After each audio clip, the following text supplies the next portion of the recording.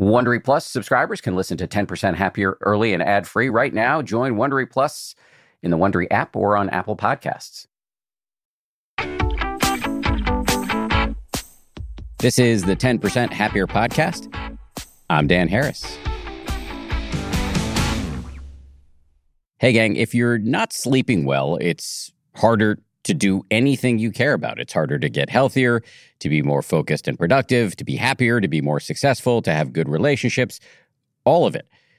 Sleep may be the apex predator of healthy habits. And yet so many of us are getting terrible sleep because we don't prioritize it, or because our work lives or our children make it seemingly impossible, because maybe we're trying so hard to get more sleep that we're in our heads about it, or because we've told ourselves a whole story about how we're just not people who sleep well, and so we just live with it. Today, you're going to meet somebody who decided she was not going to live with it any longer, and she launched an extremely detailed personal investigation in order to fix it. And luckily for us, she is a journalist, so she documented the whole thing and gathered extremely useful, heavily vetted information and insights we can all use. Before we dive in, I should say that this is the first episode in a month-long series we're doing to mark Mental Health Awareness Month, May. The statistics are not pretty. 4 in 10 adults reported symptoms of anxiety or depression during the pandemic. That's up from 1 in 10 before.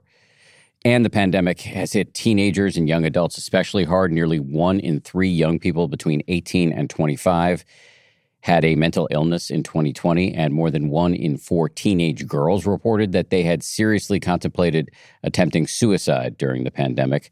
That's twice the rate of teenage boys. So for the next 4 weeks, we're going to do a series we're calling the Mental Health Reboot. This is the longest and most ambitious series we've ever done on the show.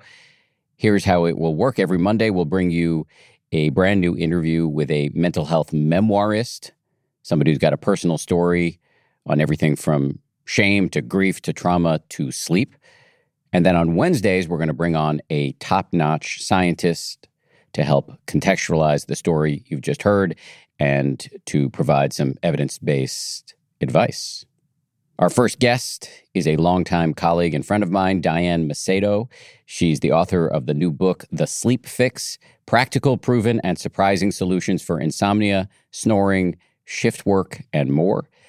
As an ABC News anchor and correspondent, she appears on Good Morning America, World News Tonight with David Muir, and Nightline. She's also the daytime anchor for ABC News Live, the streaming service.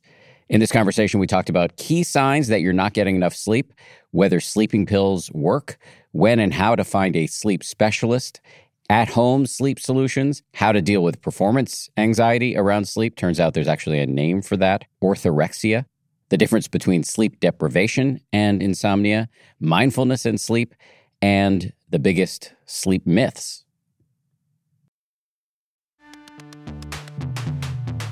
As they say at Amica, empathy is our best policy. Whether you need auto, home, or life insurance, they're ready to help you protect the things that matter most to you. They're a mutual company, customer-owned, in service to you.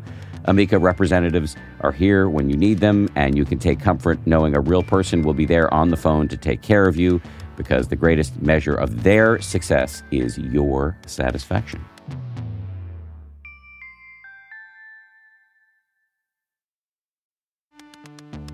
You can count on T-Mobile to help keep you connected. After investing billions to light up their network from big cities to small towns, T-Mobile is America's largest 5G network.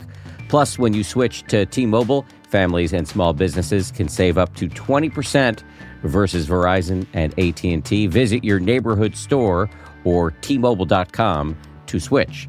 Plan savings with T-Mobile. Third line free on essentials via monthly bill credits versus comparable available plans. Plan features may vary. Credits stop if you cancel or change plans. Audible lets you enjoy all your audio entertainment in one app. You will always find the best of what you love or something new to discover. They offer an incredible selection of audiobooks across every genre, from bestsellers and new releases to celebrity memoirs, mysteries and thrillers, motivation, wellness, business, and more. I've been checking out recently is called Our Share of Night. It's technically, I guess, a horror, but it's definitely literature. I mean, it's incredibly well written, absolutely fascinating. And it really does rhyme with some of the themes that we explore on this show. I highly recommend it, although I'm only through the first 15-20% of it. But I highly recommend it. As an Audible member, you can choose one title a month to keep from the entire catalog, including the latest bestsellers and new releases. New members can try Audible free for 30 days. Visit audible.com/10% or text 10% to 500-500. That's audible.com/10% or text 10% to 500-500 to try Audible free for 30 days. Audible.com/10%.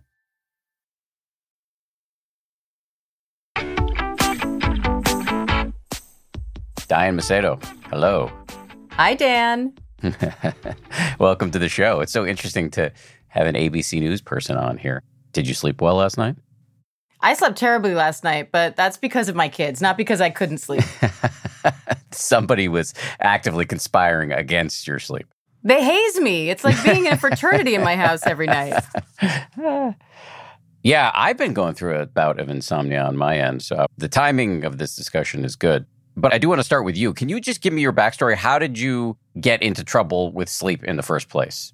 It started when my hours changed. I'm a biological night owl, which I now understand, but at the time I didn't. And so when my hours switched and I started working early morning news hours, I started having a really hard time falling asleep and I started having a really hard time waking up. And that just sort of snowballed. And it ended up being this years-long struggle with sleep that at first I just sort of dismissed as, oh, well, that's just me. That's just how I'm built. I'm just a bad sleeper, et cetera. And then it got bad enough that I couldn't ignore it anymore. So I started seeking out articles about sleep and television segments about sleep and reading popular sleep books. Everything that I found, all the tips that I found, they didn't work. If anything, I felt like I was actually worse off after trying all this stuff. And then every now and then I also came across things that just seemed really unrealistic to me. For example, that I should quit my job and find a schedule that was more in line with my circadian rhythm. I just kind of thought, well, lots of people work overnights and work strange hours. Is every surgeon going to only work between the hours of 9 and 5? That doesn't make sense. So eventually I went to my doctor and she convinced me to start taking Ambien. And I was so hesitant to take a sleeping pill, but she convinced me that it was fine, that it was, harmless, and if anything, just take it after a string of bad nights.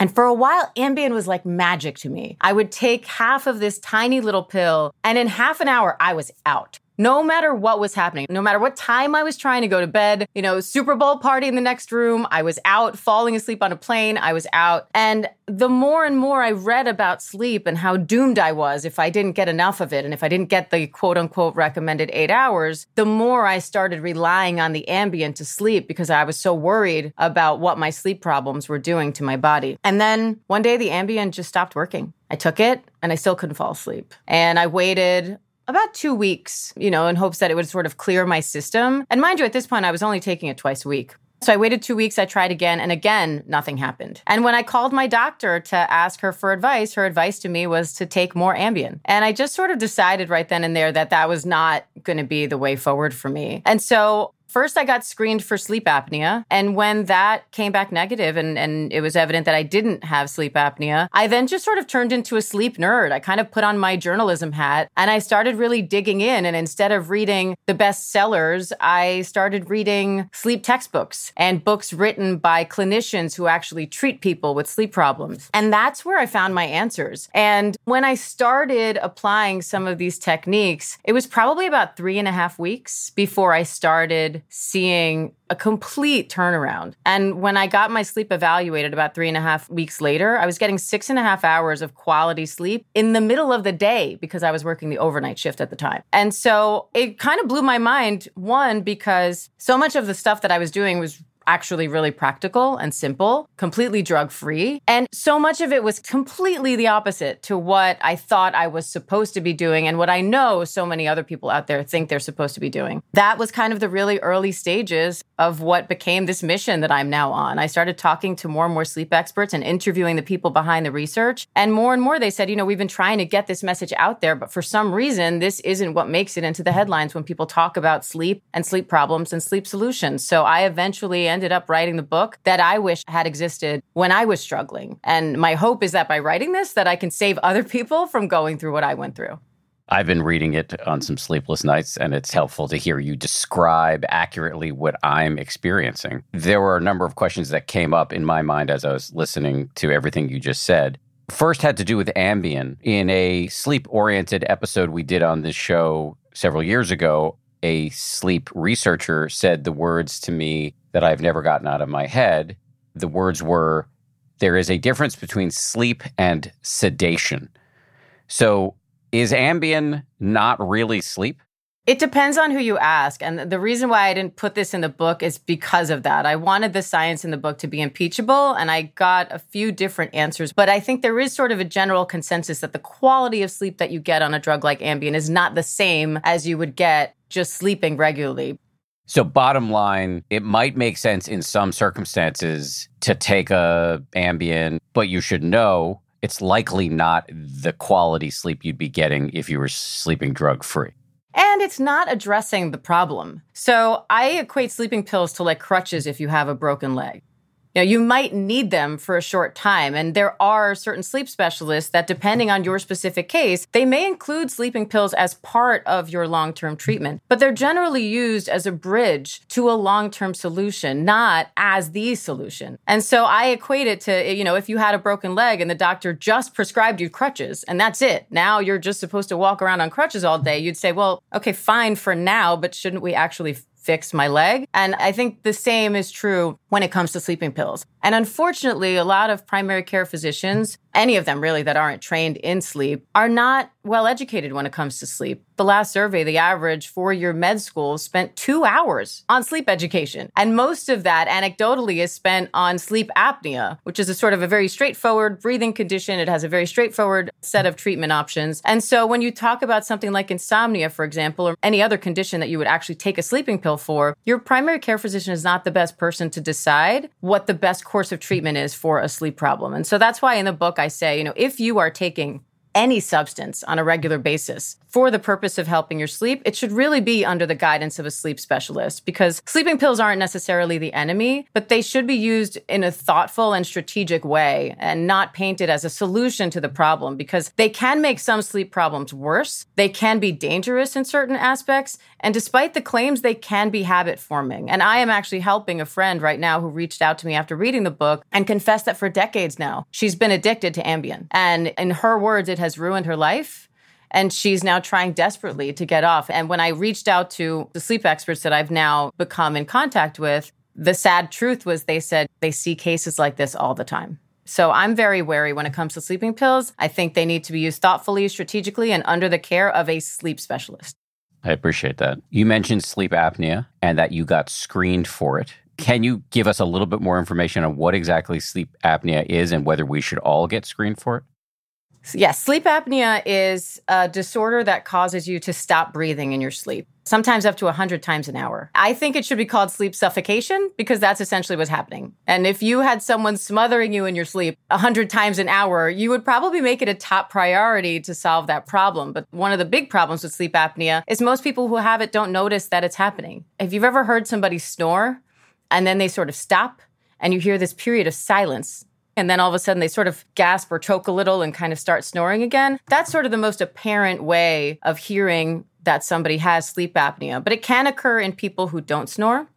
And there's a misconception that sleep apnea is something that only affects older, overweight men. And it's absolutely not true. Sleep apnea can affect children. It can affect women. It can affect thin people. It is more prevalent as you're older. It is more prevalent if you're overweight, and it is more prevalent in males than females. But there are lots of children, women, thin people walking around with sleep apnea who maybe have even gone to their doctor and complained about other symptoms and not been sent for a sleep study because of that misconception. As for who should get screened, when it comes to obstructive sleep apnea, which is the most common form, there are certain risk factors to keep an eye out for. Snoring is a big telltale sign, especially if you snore loudly. I think anybody who snores loudly and is constantly getting hit in the ribs by their partner, 100% get screened for sleep apnea. But also, just generally, this goes for any sleep disorder. Even if you think you sleep fine, if you walk around all day feeling like you need a nap, or if you're that kind of person who will doze off in a waiting room, or if you think if you turned on the TV and you have a tendency to doze off, that's a sign that you're not getting enough sleep. And so if you feel like, well, I don't know, I go to bed at a normal time and I sleep through the night, I wake up in the morning, I feel fine. If you can't think of why you're not getting enough sleep, then that's a sign that something is disrupting your sleep without you realizing it. And I nickname those secret sleep disorders, and sleep apnea is just one of them. But the point is, if you have that feeling of sleepiness, then that's a sign something's wrong. And I think that's a good signal that it's time to get checked for sleep apnea or any other sleep disorder that may be disrupting you while you're sleeping, or something like hypersomnia, which is making you feel sleepy when you shouldn't be. So how do we get checked? You mentioned a sleep study where you go sleep in a lab overnight and they measure you. Is that the screening? So I'm so glad that you asked this, because yes and no. There are full-blown sleep studies, which are great if you can find them, if you can afford them, if your insurance covers it, if your doctor recommends one, by all means. And you'll need to go for that kind of a study where you are in a lab overnight for things like periodic limb movement disorder, narcolepsy. There are lots of sleep disorders that can really only be detected with that kind of a sleep study. But sleep apnea, you can actually get tested for at home. And so if you have the warning signs that I described in terms of that sleepiness, but you also check some other boxes for sleep apnea, especially if it's not easy for you to get into one of those overnight sleep studies, just get a home sleep study. There are sleep specialists who can send you these tests in the mail. You just wear something on your finger, or some of them include a nose cannula, and it'll send the data directly to the sleep specialist. You never have to leave home. And it's just so simple now to get tested, which is why I want people to realize, one, that you don't have to spend the night in a lab to get tested for sleep apnea. And two, there are a lot of people who I think avoid getting diagnosed for sleep apnea, even if they suspect they have it, because they don't want to sleep with that CPAP machine on their face.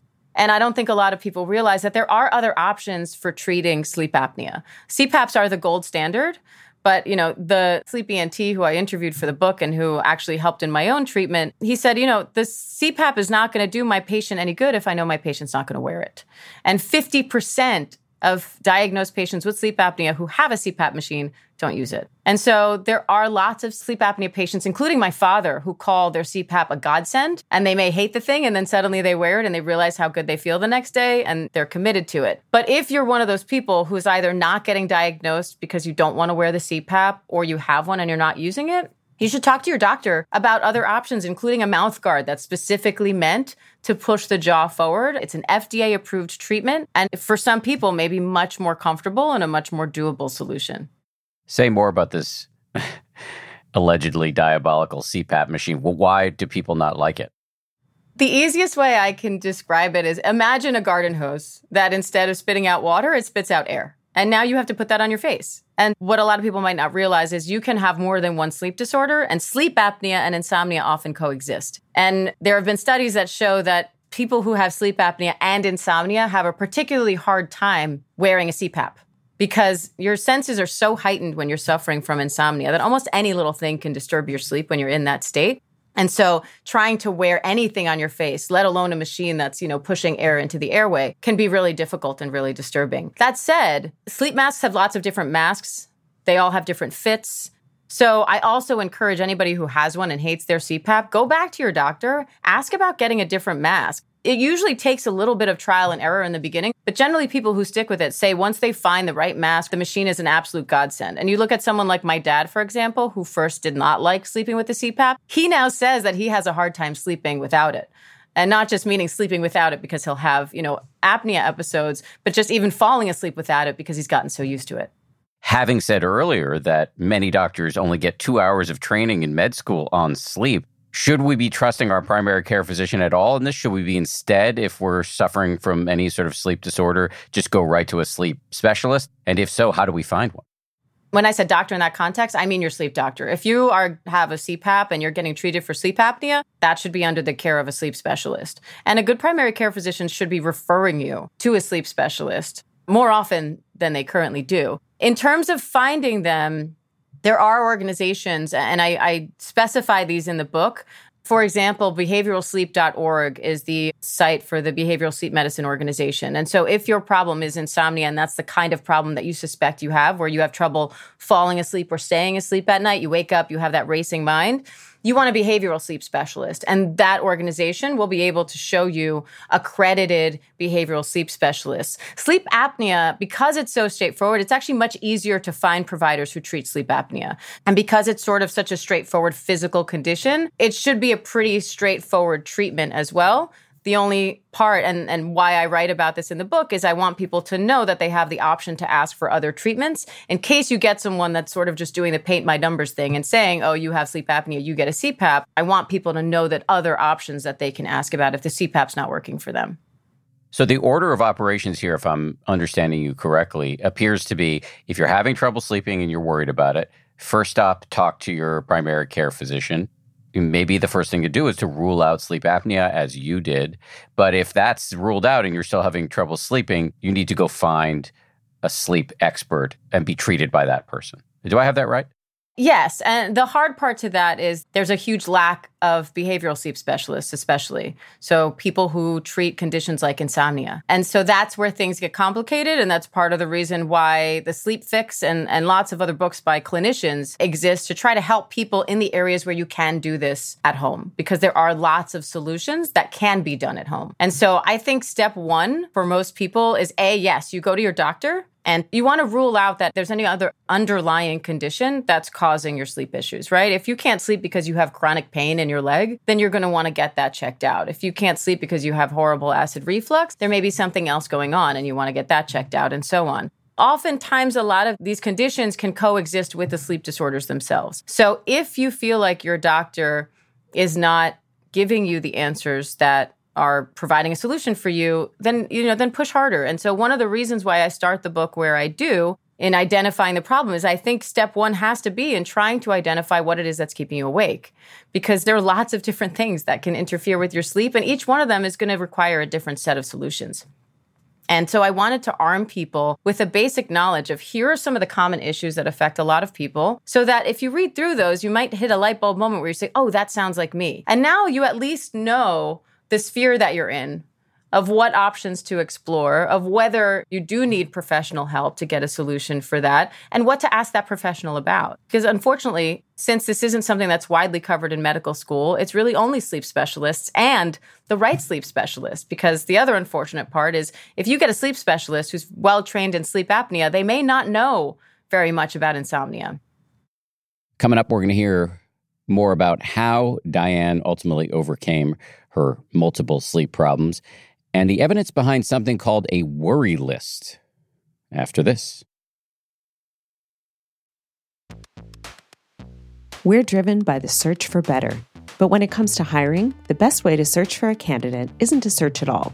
Don't search, match with Indeed. If you need to hire, you need Indeed. Indeed is your matching and hiring platform with over 350 million global monthly visitors, according to Indeed data, and a matching engine that helps you find quality candidates fast. Ditch the busy work. Use Indeed for scheduling, screening, and messaging so you can connect with candidates faster. And listeners of this show will get a $75 sponsored job credit to get your jobs more visibility at Indeed.com/happier. Just go to Indeed.com/happier right now and support our show by saying you heard about Indeed on this podcast. Indeed.com/happier. Terms and conditions apply. Need to hire? You need Indeed.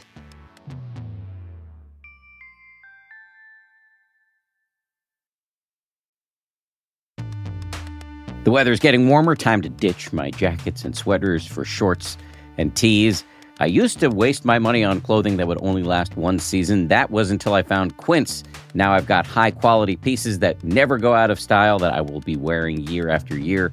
Quince has all the seasonal must-haves like 100% European linen shirts from $30, performance polos, and versatile flow-knit activewear. The best part, all Quince items are priced 50 to 80% less than similar brands. By partnering directly with top factories, Quince cuts out the cost of the middleman and passes the savings on to us. And Quince only works with factories that use safe, ethical, and responsible manufacturing practices, along with premium fabrics and finishes. I just made a big order at quince.com. I got 2 pairs of sweatpants that I've just had for like a week, and I already love them. I'm wearing them all the time. Sweatpants are a huge deal to me because I work from home and I want to look reasonably good, in front of my wife and stuff, but I want to be comfortable. And the Quince sweatpants do the trick. For me, the bottom line is they've got good looking stuff at low prices. Not a bad recipe. You should go ahead and upgrade your wardrobe. Go to quince.com/happier for free shipping on your order and 365-day returns. That's QUINCE.com/happier to get free shipping and 365-day returns. Quince.com/happier.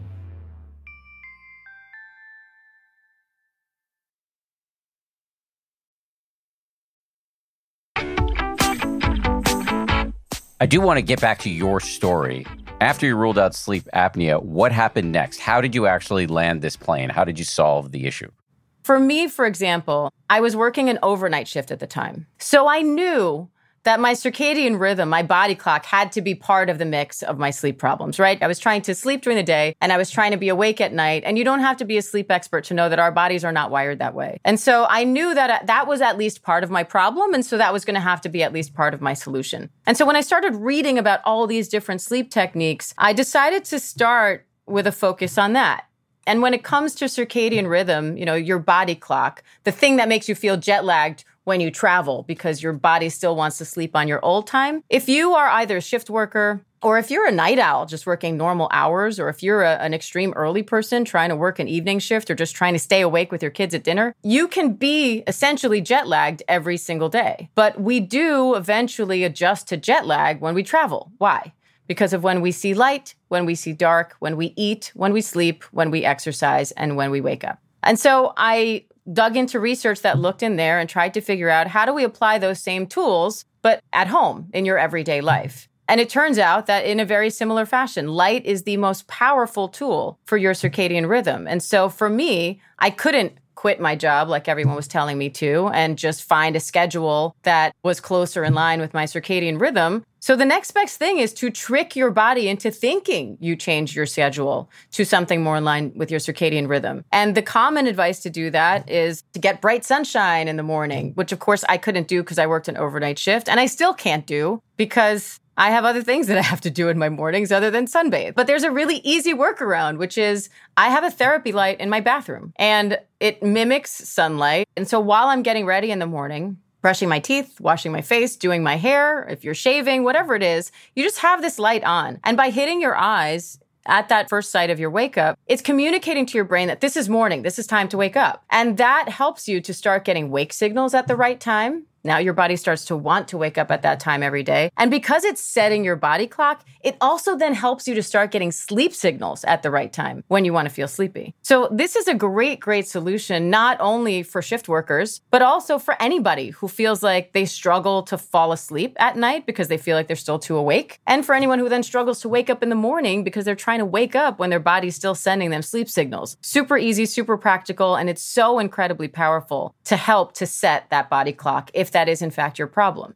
That was one great tool. And then, I used food timing and a few other kind of tricks to help on that front. But the biggest eye-opener for me, the more I started reading about sleep and about insomnia, was that there was another element to my problem, and it was anxiety, which surprised me because I'm not generally an anxious person.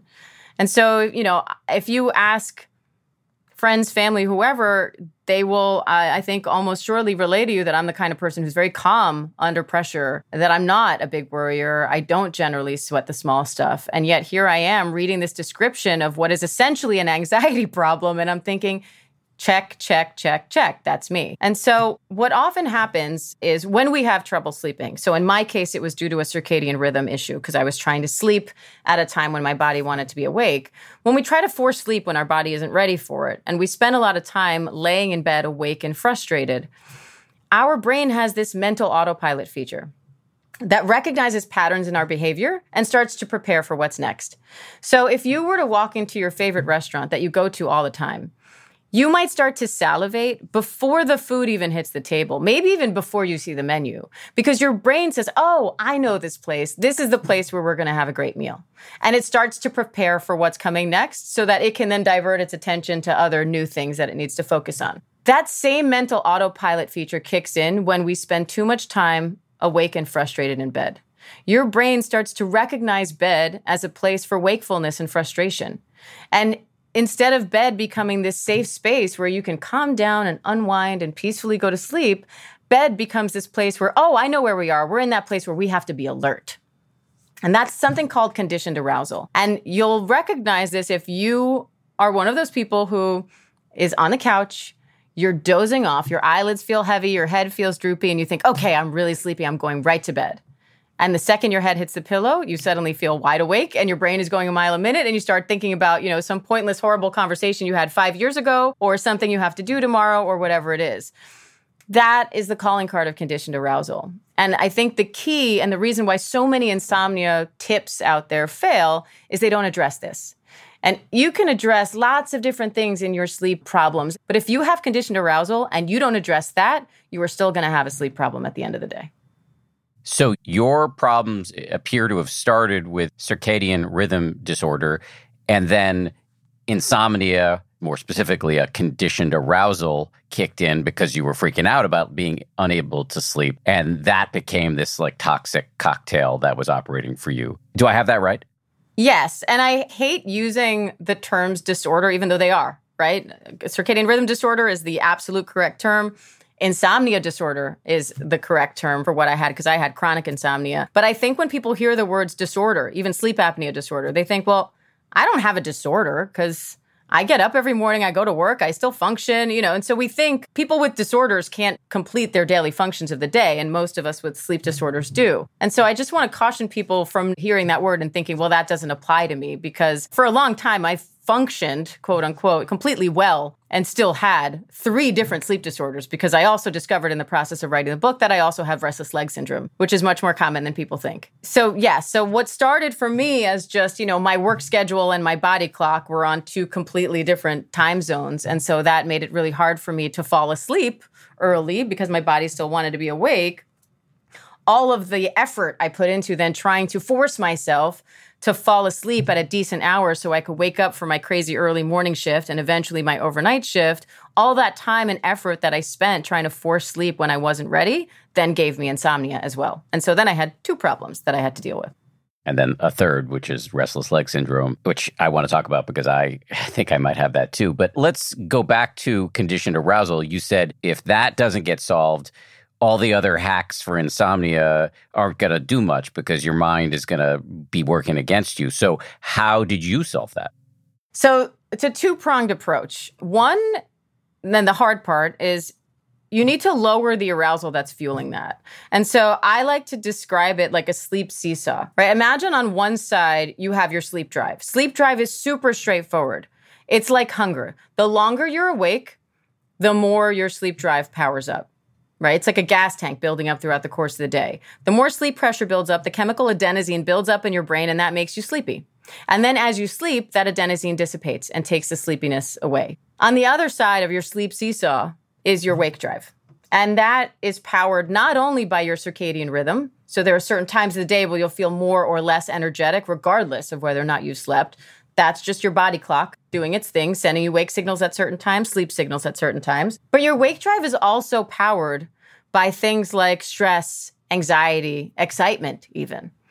And when you try to go to sleep and you are too stressed or excited or anxious about something, including being worried about the fact that you might not sleep, that powers up your wake drive. And even if your sleep drive is pretty high, it can power up your wake drive enough that now it overpowers your sleep drive and it tips your sleep seesaw back into awake territory. Now, what we often do to respond to this, and I was guilty of all of this, is because we think about how doomed we are due to the lack of sleep because we had a bad night, we then try to make up for that by sleeping in, by napping, or by going to bed earlier the next night. But all that means is now you're depleting your sleep drive once again. So come bedtime, you're not that sleepy. Your sleep drive is not that high. And you need it to be extra high to overpower that wake drive, that stress and the anxiety and everything else that's sort of powering up your wake drive. So what we often do, we put ourselves at an even more disadvantage because now not only are we still sort of stressed about the fact that we're not going to sleep and that's powering up our wake drive, but now because we took that nap or we're trying to go to bed too early, we're just not that sleepy. And so we have to reverse that whole course. One, we have to lower the arousal that's powering up our wake drive. That's the hard part. And we have to power up our sleep drive. And so I'll start with the easy part. Powering up sleep drive, very straightforward. Doesn't sound very fun, but it's counterintuitive to a lot of the stuff that you've heard. Instead of trying to sleep and nap or go to bed early, you do the opposite. And I like to call this the reverse curfew. You actually give yourself a time usually sometime a little bit later than you would normally go to bed. And you say, I cannot go to bed before X time. And what this does is, one, there's a Jedi mind trick in there where now, because instead of forcing yourself to try to go to sleep, you're challenging yourself to stay awake, it helps to alleviate some of the performance anxiety that often fuels insomnia. But also by setting these limits for yourself and making sure that even if you had a bad night, you're still going to go to bed at X time and not before that. And you're still going to wake up at your normal wake-up time and not sleep in. You're now ensuring that even today's bad night is going to mean tomorrow your sleep drive is even higher. And that's going to make it easier for you to fall asleep tomorrow night. And if it doesn't work tomorrow night, that will continue to build until eventually you get to bed and your head hits the pillow and you fall asleep fairly quickly. And once that starts to reverse, now you get more confident in your ability to sleep. And sleep is a weird thing because sleep confidence, just simply your confidence in your ability to sleep once you get to bed, actually makes it so. The more confident you feel in your ability to sleep, the more likely you are that you're going to just go to bed and hit the pillow. And so it helps on a physical level, but it also helps on a psychological level. And then the other part of it is to try to lower that arousal, all those spinning thoughts, all that, that anxiety that's building up around bedtime. You want to find something that will help you lower it. And this may be different for different people, but the technique that I loved and that a lot of the clinicians that I spoke to also love is something called constructive worry. I call this a brain dump or a worry list. And it's so simple. And I know it sounds kind of dumb, but you take a notebook, you divide a page down the center. On the left-hand side, you write down anything that's on your mind. The kind of stuff that will be swirling around in your head when you're trying to go to sleep and you can't. And then on the right-hand side of the page, you write down the very next step to resolving that issue. You don't need to know the ultimate solution, just what you can do to move that issue along in the right direction. It might even be as simple as call a friend who knows more about that issue than you do. Or if it's something that's out of your hands and hypothetical, then you have to accept and move on. Write that down too. And when you can't think of anything else that's on your mind, you're done. Now, when I first read about this, I thought, well, Ambien doesn't put me to sleep anymore, but this notebook thing is going to. But it really helped me. And here's why. When we let our minds do this kind of processing of our thoughts and feelings from the day before bed, we alleviate the need to do it in bed. Because so many of us are go, go, go, go, go all day long. We don't really have that moment of stillness to think about, oh, I really don't love the way that conversation went. Maybe I'll talk to so-and-so about it tomorrow. And so really the only opportunity our brain has to do that, because we haven't given it a chance to, is when our head hits the pillow. And by that point, we're exhausted. It's the end of the day, and our brain doesn't have the capacity to handle that in a good, nice, measured, rational fashion. Instead, you go immediately to the most catastrophic possible result imaginable. So by giving our brains the opportunity to do this in this moment, we alleviate the need to do it when our head hits the pillow. The other part is that mental autopilot feature, that same thing that's keeping our insomnia going. Now that starts to kick in and it says, oh, this is where we think and worry about things, not when my head hits the pillow. And you start to form a new association and you start to divorce that old association that that's what we do in bed. We often also get repetitive thoughts when we're laying in bed in that insomnia loop. And part of that is just because your brain is trying to remind you to deal with these issues. So by writing everything down, you alleviate the need for that reminder. And then finally, the exercise itself gets you more focused on solutions rather than ruminating on problems, which we so frequently do when we're struggling again in that insomnia cycle. And so it can actually not only help with sleep, but even just general kind of well-being, because your mind starts to think, oh, okay, let's think about how to solve this problem instead of just, I have this problem, it's so terrible, I have this problem. And so the best part about this thing and what kind of blew my mind is that I had to do it for 2 weeks and then I didn't have to do it anymore because my brain just started doing it automatically. And once I started writing the book and asked clinicians about this, they said, yeah, we generally tell our patients, you're going to probably have to do this for 2 to 3 weeks. And then you don't really have to because your brain starts to do it automatically. And so for me, it felt like my brain got the memo. Head on pillow means it's time to sleep, not that it's time to think and worry about the day. And so I do keep the notebook in my nightstand. And if I have a particularly stressful day where I feel revved up at night, or if I, for whatever reason, wake up in the middle of the night and I feel like, my thoughts are going a mile a minute and I can't go to sleep, I'll get out of bed, I'll jot down my list. And that normally does the trick to just sort of take the temperature down on all of that racing mind feeling. And I'm able to drift off a few minutes later. So I'm hearing two main tactics for dealing with your hydra-headed sleep problems. One of the heads was this circadian rhythm disorder. We've already talked about that with the power of light. The second head that we're on now is insomnia and conditioned arousal. So one of the powerful techniques you used was what you called a brain dump, writing down your problems and the immediate next step towards solution. And then the other was this reverse curfew. And I just want to hear a little bit more about the reverse curfew, which, if I'm getting this right, you basically say, I am not going to go to bed until X time, say it's midnight. And I also have the same wake up time every day. So whatever it is, 6, 7. And if you can't sleep, if it doesn't work, you're not going to break out of that sleep window. You're not going to sleep in, and you're not going to take a nap, and you're not going to go to bed earlier the next night. You're just going to keep powering through until you're so tired that on the third night or whatever it is, you get into the bedroom and you crash because the body just takes you there. Do I have all of that right? Yeah, you do. And reverse curfew is just sort of my simplified nickname for a few different methods in what's called cognitive behavioral therapy for insomnia, which is the gold standard treatment for insomnia. And so that's just sort of a simplified method of something called stimulus control, which is a set of rules that essentially you use your bed only for sleep, that you, after a certain period of time, I like to just say if you're in bed long enough to feel frustrated, you get out of bed, you do something enjoyable, relaxing, and you come back later when you feel sleepy, and that you sort of stick to that allotted bedtime, and that you wake up consistently every morning. There are other versions of that called sleep restriction and sleep compression. And so with sleep restriction, you look at how much you think you sleep in a night. So let's say you go to bed every night at 11, but you feel like you only actually fall asleep at 1 a.m., and your wake-up time is 7 a.m. or whatever it is. Your bedtime is now 1 a.m. And if after doing that for, let's say, a week, you're still having trouble sleeping, now your wake time shrinks even more. And so that sleep window is going to increase and decrease depending on what kind of results you're seeing. In what's called sleep restriction, you sort of cut it down to the minimum. And once you start seeing results, you start to expand that window a little bit more and more. The method that I prefer, because it's a bit more idiot-proof, for lack of a better term, is something called sleep compression, which even in all of my reading that I had done when I started writing the book, I had never heard of sleep compression until I actually read about it in a behavioral medicine sleep textbook. And sleep compression is just doing it the other way around.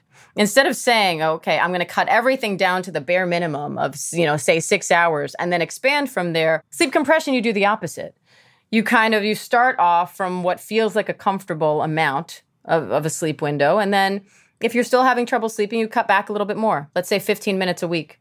And you cut back a little bit more, and you cut back a little bit more. And you keep doing this until you feel like you finally hit a point when you're sleeping efficiently, meaning you go to bed, you fall asleep in a reasonable amount of time, you're not waking up a ton of times throughout the night, and you wake up in the morning and you feel refreshed. So you keep sort of cutting it down and down and down until you think you hit that sweet spot. And if you cut maybe a little bit too far and you feel like, okay, now I'm sleeping efficiently, but now I'm still sleepy, I don't feel like I'm getting enough sleep, now you slowly expand the window until you think you're getting enough sleep, but still sleeping efficiently. So you can do it a few different ways, but the idea is the same. You want to cut out the amount of time you are spending awake in bed. And so I kind of think whatever way feels like it works for you to do that, that's really the goal here. Because a lot of people, I think of insomnia and sleep deprivation as being the same thing, and they're really not. Sleep deprivation is about a lack of sleep, whereas insomnia is about sleeping inefficiently. You are spending much more time in bed compared to the amount of time you're actually sleeping.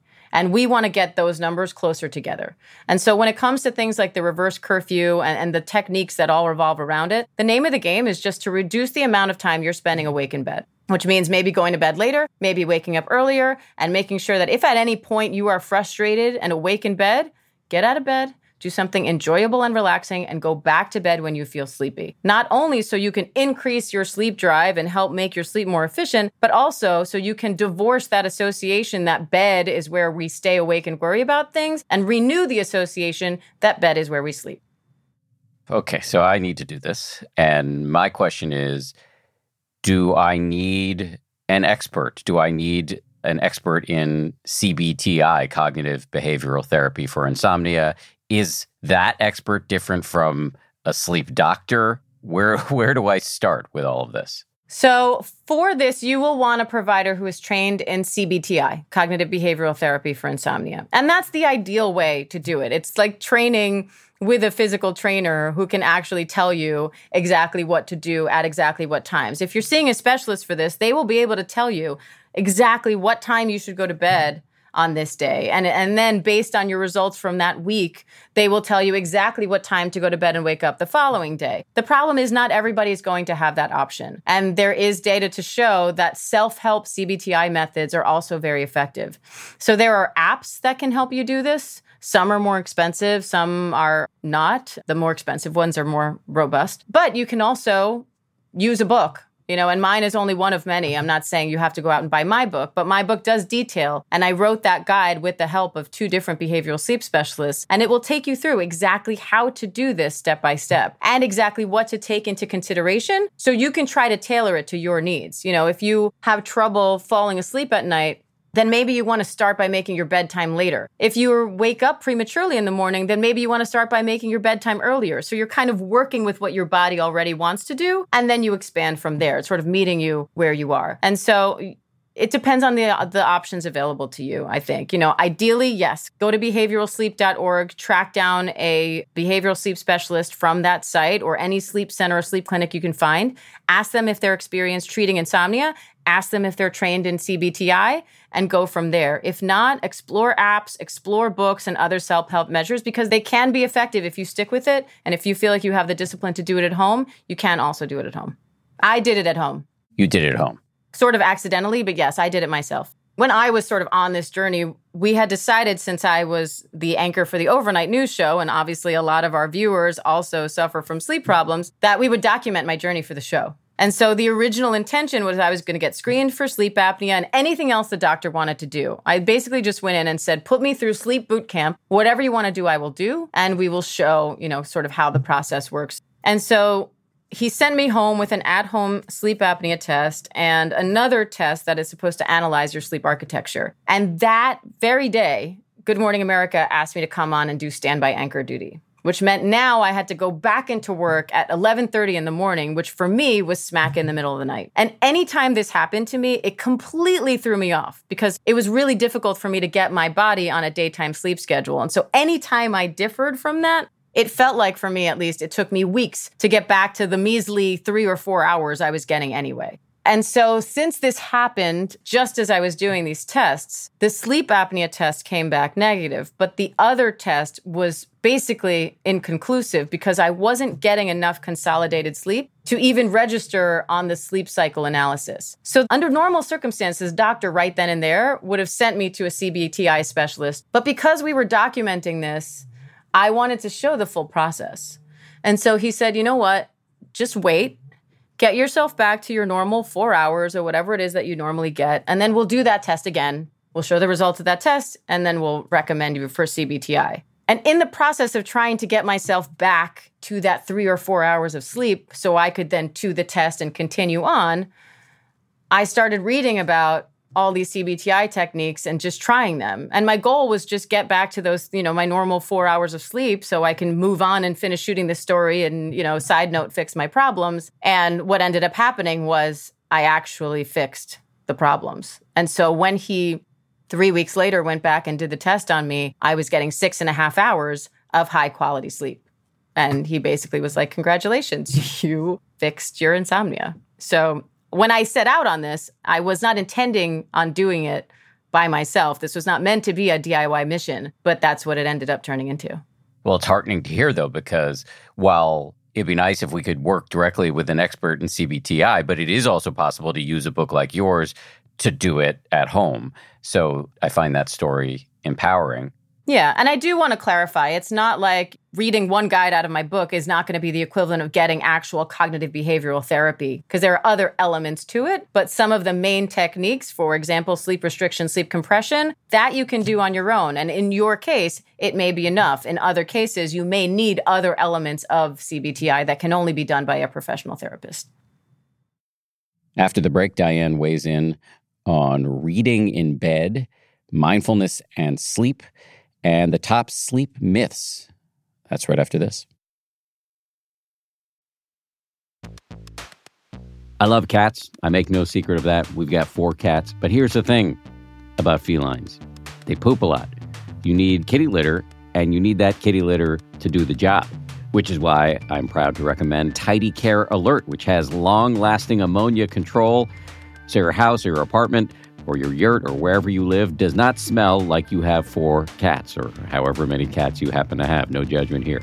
It's low dust and lightweight, which means no lugging heavy bags of cat litter up the stairs, and it's from the brand most often recommended and personally used by veterinarians.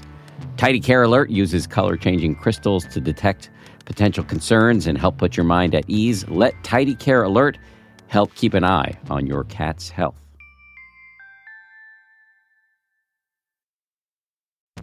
It's spring, and that means it's graduation season, and I've got an idea for an incredibly fun graduation gift or party favor. Did you know that you can get personalized M&Ms? You can choose from over 20 colors and add your graduate's name, graduation-themed graphics, or photos, which are printed directly on the candy. I recently got a sample of some of these personalized M&Ms. They showed up in my mailbox. They got my face on them, which makes it a little bit awkward for me to eat them personally. I'm doing it anyway. The M&Ms I got also include the words 10% happier, to which I have a deep attachment. I was kind of thrilled when I saw them. I was wondering if they were a gift from somebody on the 10th anniversary of the 10% Happier book. Turns out they weren't. They were a gift from M&Ms, who are now a sponsor of this show. So thank you, M&Ms, for sponsoring this show and for the delicious treat. You can visit MMS.com to create your own unique custom gifts and memorable party favors for graduations, weddings, birthdays, and more. That's MMS.com. Use code HAPPIER to receive 15% off your next order.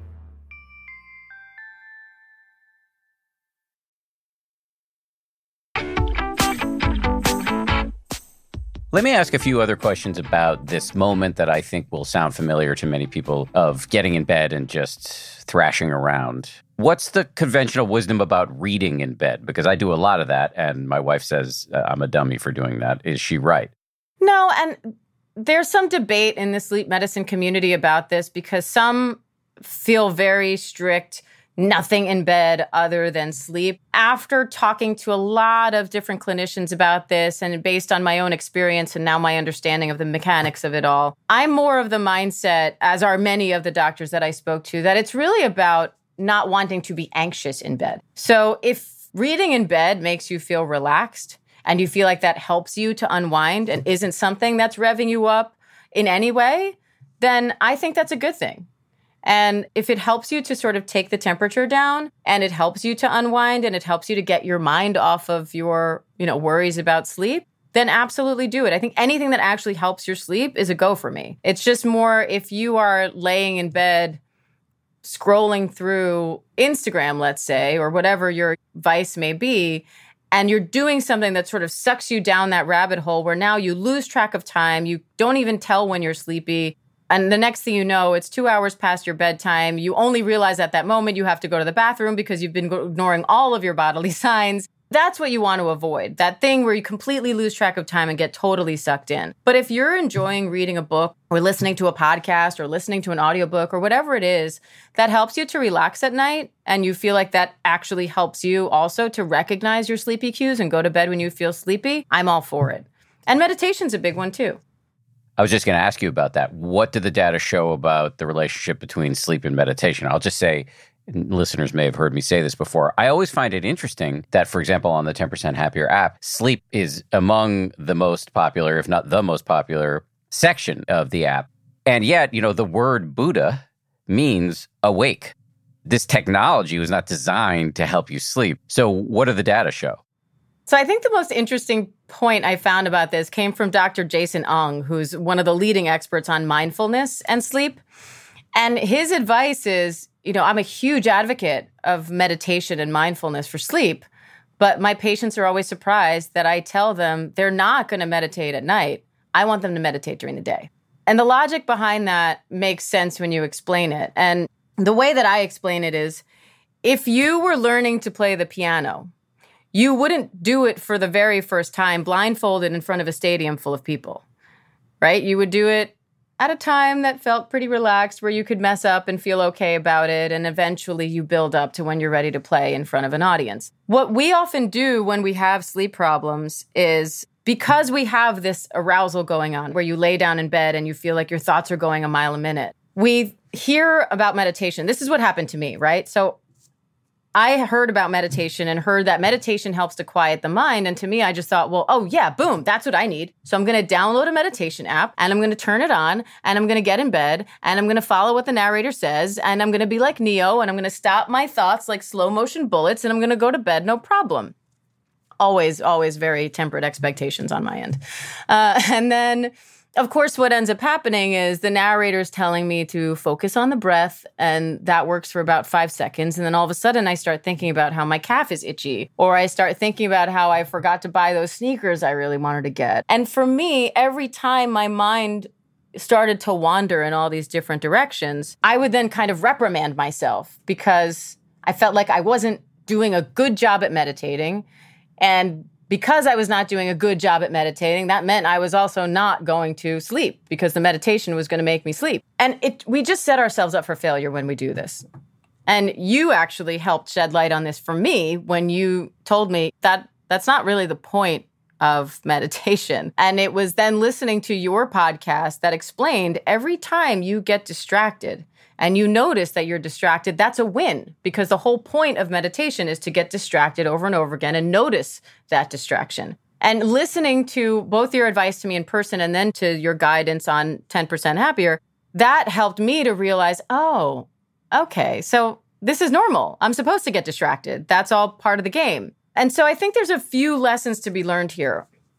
One is just that recognition of, when you're meditating, you're not supposed to have zero thoughts. Your mind is not actually supposed to be quiet. I think that's a huge breakthrough for people who are trying to meditate, but it's also something we should be aware of with sleep, because we have the same misconceptions when it comes to sleep. Those of us who have trouble sleeping think, I can't sleep because I can't shut my brain off. I can't tell you how many times those words came out of my mouth. But it's a misconception that everybody else who sleeps well does so by turning their brain off at night. Your brain is very active all the time, including when you are sleeping. So it's not a matter of turning your brain off. It's just a matter of lowering your arousal so you're not so upset and getting stressed out about those thoughts. So I think if you can get to a healthy relationship with meditation, that helps you develop that relationship where, oh, okay, I'm having these thoughts, but these thoughts are okay.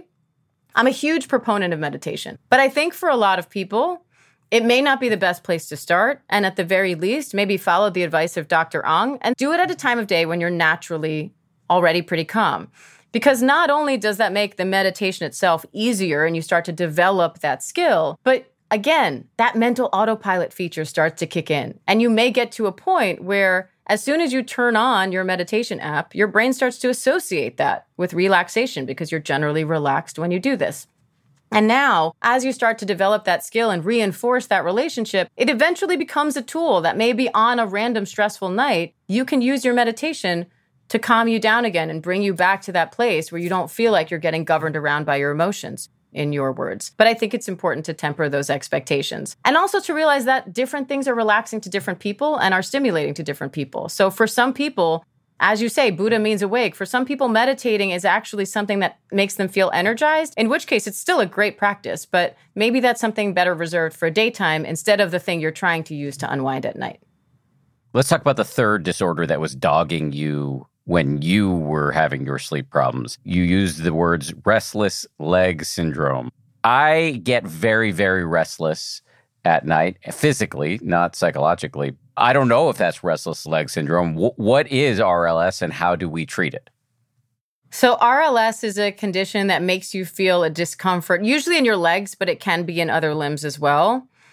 And the best way I can describe it is it's almost like when you get an ice cream headache. Like imagine having a mild ice cream headache, but in your shin. And the only thing that sort of feels like alleviates it is if you move your shin a little bit. And so for people who have it, you will generally feel like you have to keep moving your legs. You feel a bit fidgety more and more as the day goes on. So more around night, it'll happen more around nighttime and more when you are sitting for a long period of time or laying for a long period of time. And for some people, for the exact reason that you just described, it can be a big problem with sleep because you go to lay down for bed and you just can't quite get comfortable. And so now you're moving your legs around. And for some people, they may not even realize that that is keeping them awake. And so it makes it hard to fall asleep. And restless leg syndrome is one of the many, many sleep disorders that often coexist with insomnia, because when you're doing that song and dance of not being able to fall asleep because your legs aren't comfortable, now you get in your head and you start to get worried and you start to feel like, why can't I fall asleep? And then that sort of fuels the whole thought process that ends up turning into insomnia. For me,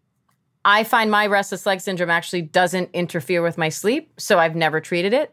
And I don't plan to unless I feel like it becomes a problem. For my mother, though, it's a huge problem. And the way we figured this whole puzzle out was she read the first draft of my book. She read the first chapter, which details a bunch of different sort of common sleep disorders in very simple ways so everyone can understand. And she had the exact light bulb moment that I was hoping to give to readers, where she read this description and said, hey, wait, I have that. And my mother has always been someone who identifies as an insomniac, or at least someone who, has sleep problems, but she's never complained to me about her legs. So I said, well, okay, tell me more. So she described to me what sounded like textbook symptoms of restless leg syndrome. And I asked her, I said, did you ever tell your doctor about this? And she said, yeah, twice. I went to my doctor.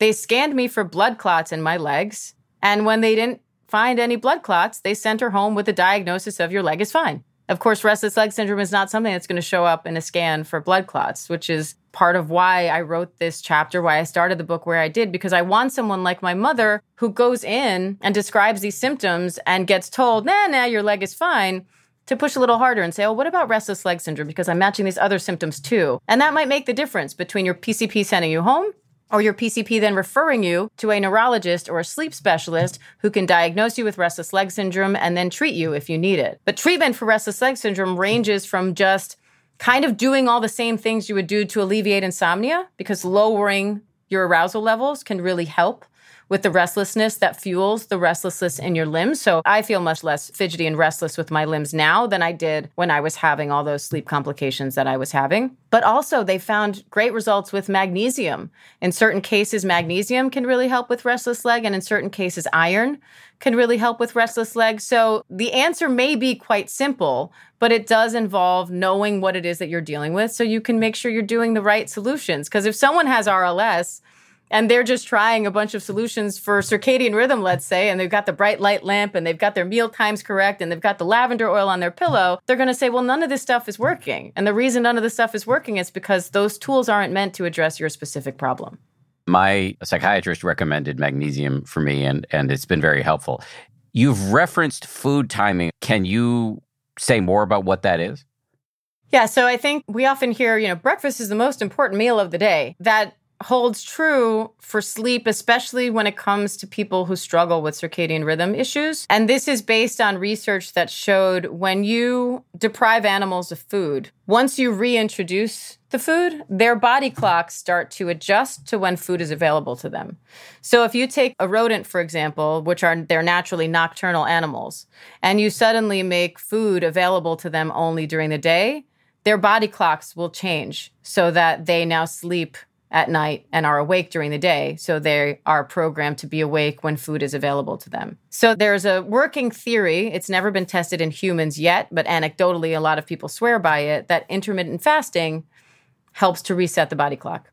The idea is if you intermittent fast, let's say before you have to start an overnight shift, or before you get on a flight to travel, that kind of a thing. And you fast for a certain period of time, and then you eat breakfast on the time zone of the place you're traveling to, or before you start your overnight shift, you are now telling your body it's morning. And that will help to shift your clock faster than dealing with the week long of jet lag it'll take before your body naturally adjusts. And so for me, this manifested on a much more basic level where I started realizing that when you are sleep deprived, you tend to crave a lot of sugar, a lot of fatty foods, a lot of junk food, for lack of a better term. And you tend to be more hungry because the hormones that regulate when you feel satiated and when you feel hungry, they get thrown completely out of whack when you're sleep deprived. And so it's really hard to lose weight when you're sleep deprived for that reason. And so I was often waking up in the middle of the day, which for me was the middle of the night, and I was hungry because that's when my body's naturally programmed to eat. And I also wanted comfort because I felt like crap because I just, woke up after 3 hours of sleep and, I felt terrible. So I would seek comfort in food.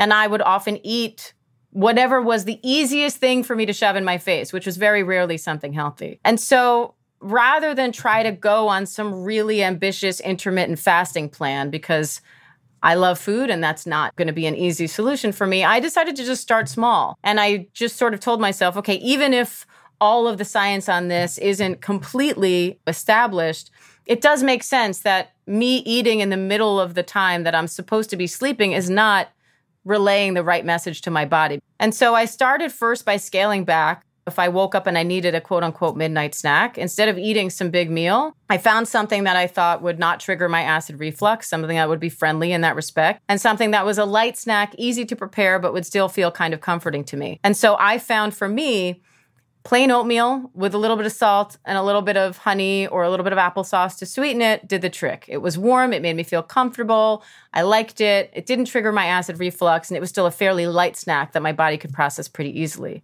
And then I started revamping the before bed issue as well, because what you often will hear is if you suffer from acid reflux, then you should make sure you have at least 2 or 3 or 4 hours between your last meal and when you go to bed. But what a lot of people miss in that conversation is that sleep deprivation can cause acid reflux. And so I found myself in this cycle of having really bad acid reflux, and I had it treated with all types of different medications. Nothing really seemed to help. And so eventually I started scaling back my meals more and more and more and having a larger and larger gap between my last meal and my bedtime. And I found that that would just make me sleep worse. And then I felt even worse with acid reflux. And so I scaled back my meals even more. It turns out that for some people, it's really difficult to sleep on an empty stomach. And I'm one of those people. So I kind of threw all of that out the window and started from square one and did the opposite, where instead of trying to have this huge gap, I don't eat, 4 hours before bed, I started eating a sleep-friendly snack, toast, oatmeal, something light with a little bit of complex carbohydrates. And I would eat that somewhere within 2 hours, an hour of bed.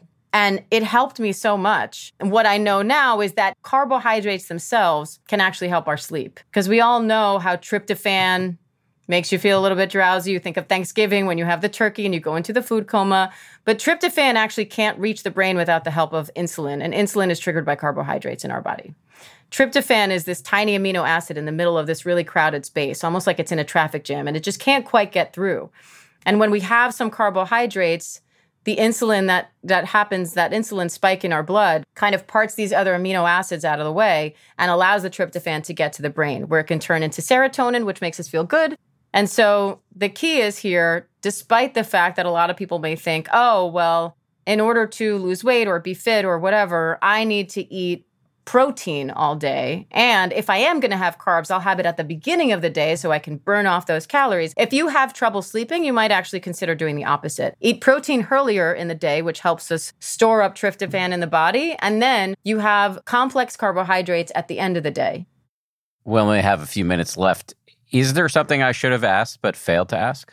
I think sleep myths can be a good aspect to address, and there are so many, but I think a few big ones. One, this thought that everybody needs 8 hours of sleep is completely not true. The average, according to the National Sleep Foundation survey, which is where everybody gets these numbers from, the average for most adults is somewhere between 7 and 9 hours. But that same survey points out that anywhere from 5 to 11 hours may be appropriate for some. And I think that's a really important point because we all know what happens if we don't get enough sleep. We hear about it all the time. But no one ever talks about the opposite end of that coin, which is if you are a 6-hour person and you try to force yourself to get 8 hours, all that time you spend awake in bed trying to force yourself to get that sleep is going to give you insomnia. The other aspect of it is there are a lot of people who think they are getting that recommended 8 hours of sleep because they go to bed every night at X time and they wake up in the morning, and as far as they're concerned, they slept through the night. And what they don't realize is they have sleep apnea or PLMD or any other number of what I call secret sleep disorders that are disrupting their sleep throughout the night. And so that's why I think it's really about checking in with yourself,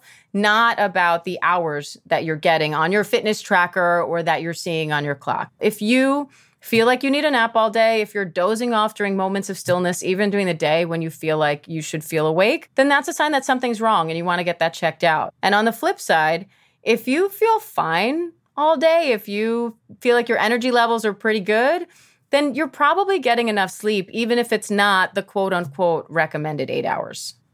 I'm glad you brought up the sleep myths. Thank you for doing that. Before we go, can you just plug your book and any other resources that you've put out into the world for people who want more?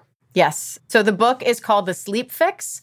You can find more information at sleepfixbook.com. My social media handles are at Diane R. Macedo on Facebook, on Twitter, on Instagram, and I am the Diane Macedo on TikTok, which I just joined. But particularly on Instagram, I put out a lot of sleep information. I, for example, just got recommended a sleep screener that's still in the works by a few sleep scientists, but is the kind of site where you go in, you answer a few questions, and it will actually spit out what your symptoms indicate you may be suffering from. And so resources like that, I think, are so helpful to help make sure people are addressing the right problems. That's the kind of thing that I kind of keep people up on social media, because I really just want to help people as much as possible and help steer people in the right direction. Because especially after the pandemic, there are a lot more sleep problems out there than there used to be. And I think people really need more resources than what's available to them right now. Really appreciate it. You're helping me. I think you're helping a lot of people. So bravo. Thank you. Thank you. Thanks for having me. And I hope it's helpful. Thanks again to Diane. Quick note to say that if you are a parent and you want to deep dive into how to get enough sleep from that angle, our colleagues over on the Child Proof podcast posted a whole episode on that, and I will put a link to that in the show notes. This show is made by Gabrielle Zuckerman, DJ Kashmir, Justine Davey, Samuel Johns, Kim Bykema, Maria Wertel, and Jen Poyant. And we get our audio engineering from the good folks over at Ultraviolet Audio. We'll see you on Wednesday for another brand new episode, the second part of this week's exploration of sleep. And as a reminder, it's all part of our May Mental Health Awareness series. We've got an excellent sleep scientist coming up on Wednesday to build on everything we just learned from Diane. So her name is Dr. Sarah Mednick. So we'll see you on Wednesday for that. If you like 10% Happier, and I hope you do, you can listen early and ad-free right now by joining Wondery Plus in the Wondery app or on Apple Podcasts. Prime members can listen ad-free on Amazon Music. Before you go, tell us about yourself by filling out a short survey at Wondery.com/survey.